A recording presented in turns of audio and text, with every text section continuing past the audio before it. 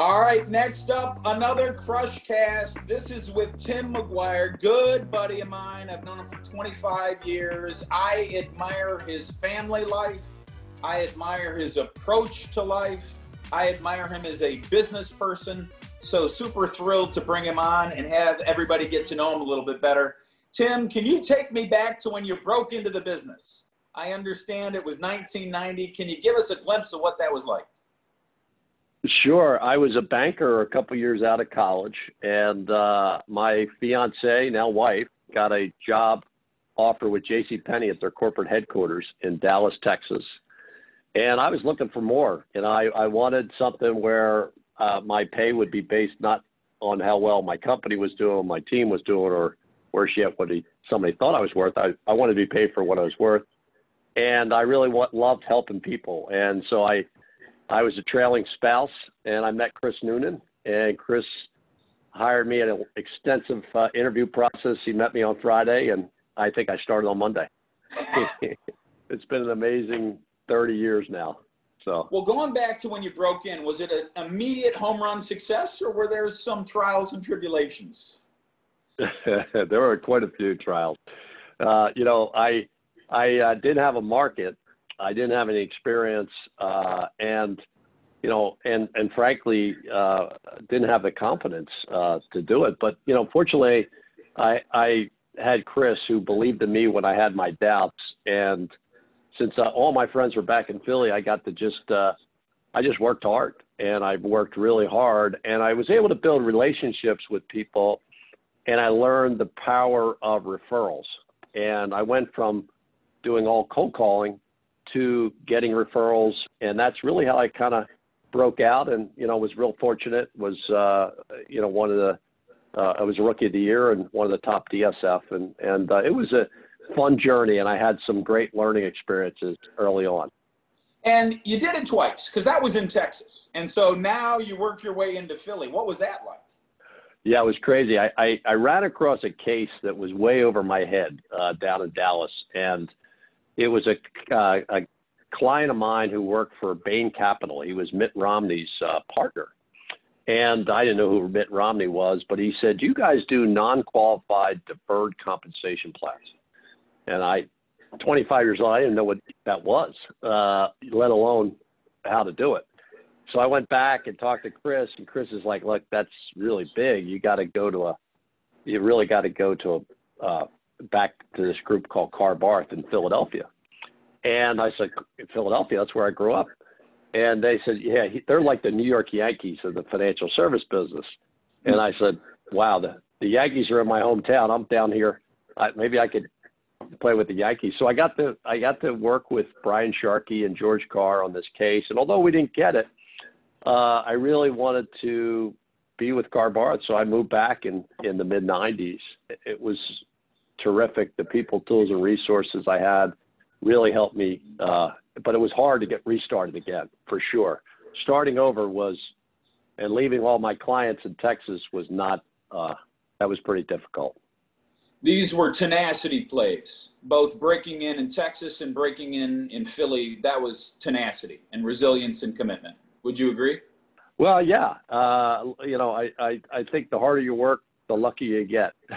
Yep. And, when things got tough, I just kind of rolled my sleeves up. And I had some great mentors and role models along the way that helped me in my career and certainly breaking back into the business in Philly. And George Carr, Bob Barth, my partner for 16 years, Dave Carr, all these people had a big impact, along with Chris Noonan in the early days. And still today, he's a great friend and a role model for me. So it's a team game, and we all had great coaches, and you just listed some amazing Mount Rushmore names and figures that had an impact on you. Now, this is being taped on August 20th, 2020, and we are now 23 weeks into a COVID world. So I want to fast forward. You've now had a main stage presentation at the LAMP meeting. I saw it live, standing ovation, incredibly moving. And what you talked about was adapt, adjust, and move on. Can you address what that means to you and fairly quickly, your story, how you personally were forced to adapt and adjust and move on. Sure. So really, it became my motto in life. 17 years ago, I was 37 years old. My wife and I had our fourth child, a boy after 3 girls, and it was an exciting time in our life. But in addition to being, busy as a professional, as well as a father and husband, I was also an avid athlete. And what I started to realize when I was skiing or playing tennis was that I wasn't able to do what I normally could do, maybe that cut in the snow or getting to that tennis ball. And after visiting with a number of doctors, I went to Johns Hopkins and was diagnosed with a rare genetic neurological disease called adrenoleukodystrophy. And the only context I had really to that disease was my cousin Jimmy, who suffered severely from it, eventually being paralyzed in a wheelchair and needing a feeding tube, and he died before the age of 20. So I asked my doctor, what's my trajectory? And he said, basically over time, I'm going to lose my mobility and balance, and I'd be in a wheelchair likely by the age of 50. So I had a decision to make at that time. I could give in to the disease and really focus on my limitations and what I couldn't do, or focus on the blessings I have in my life and capabilities and not let this disease define me. And I chose the latter. And the outcome has really been, Jim, it's made me more resilient. I've become a better leader, I think a better husband, a better father. And what came out of that was my motto, which is adapt, adjust, and move on. And so when life deals a challenge and you are faced with what most would view to be a limitation, you acknowledge it, you adjust, and what you're saying is rather than finding limitation, actually, there's an opportunity for it to expand your capability and to expand your gratitude. Yep. Would that be a summation of it? It is. It really, we all face obstacles in life, whether it be a loss of a loved one or challenges with COVID that we're having right now, or disability in my case. And I think really, I learned from this Melissa Stockwell, who was an Army veteran. She lost her leg in Afghanistan, and she became a 2-time Paralympian. And she said something powerful to me, and that is the beauty of life is that when obstacles come our way, we really have the power to choose. We could choose to grow from it, which in turn really adds depth to who we are. And, my belief is that what we've just gone through over the last 3 weeks has been an enormous challenge, unprecedented. And I think many people have found that and maybe they'll look back on that challenge and say, you know what, I really grew as a result of the difficulties that I faced during that time. And, I think I've grown as a leader for sure during this period of time. Are there any suggestions, whether it's mindset or actual routine, that you've adopted, whether it was during this COVID stretch or before, that you would suggest to others that can help you get your mindset right, get your day right, and get your productivity right? Jim, you've been a big part of helping me along the way as a role model and a great friend and coach. And I think that's part of it, is surrounding yourself with the right people. I make it a point. I have a great group around me that are positive, that are uplifting, that can lift me when I need a lift. And you've been that person to me, and I've watched you go through your own challenges with how you battled cancer, and it was remarkable. But, my routine is the same every day. I get up at 5. I do a little Bible reading. I read for 30 minutes. I have a gratitude. I bookend my days, morning with 3 things I'm grateful for, and at night in a journal that you gave me, actually a 5-year journal. And I write down all the things I'm grateful for. And that gratitude really gets me in the right place. I meditate.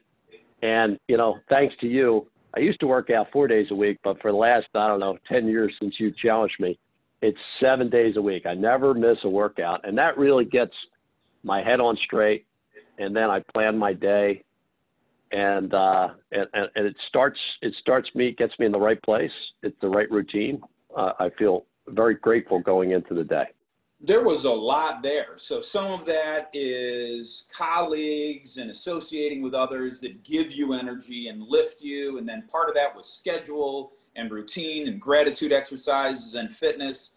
If you were talking to somebody that was struggling and they're like, look, I just got to get it together. If you were going to recommend one to start with, what would it be? What would be the first one? I'd say gratitude.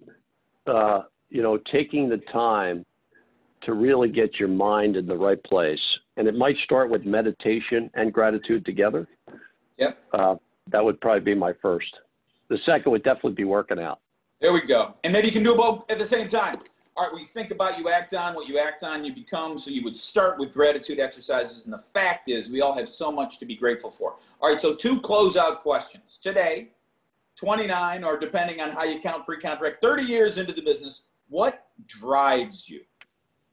Well, I look at my why every day, which is, really my life's purpose is to make a difference in the lives of others. And I do that by bringing positive energy to everything I do and bringing that energy to everyone I interact with. And so what I really strive to do is be the best husband, the best father and leader, and along the way, help others achieve a much bigger future. So that's what drives me, is making a difference in the lives of others. That is powerful. As you look at our industry, if you look at our company, and you look at the impact our advisors have on clients, what are you most excited about today? What gets me most excited is empowering the next generation of leaders. This business has been so good to both of us and many people in our, you watch the Masters Institute and it's just incredible, the quality of people. And this career has allowed them to do so much and have such an impact. So I really what gets me most excited is helping the next generation, the younger associates, become leaders or successful advisors, and just create a bigger future for themselves. And I think that's fun. They bring talents like technology, digital capabilities that are far beyond anything we can do right now. Those capabilities can really help us as an organization deliver a better experience for our clients. Brighter future, a better opportunity, a bigger impact. Tim, thank you for your time today. You are an unbreakably positive person, the most optimistic person I know. Tim McGuire, thanks so much. Hope you enjoyed that, everybody, and have a great day today. Thanks, Jim.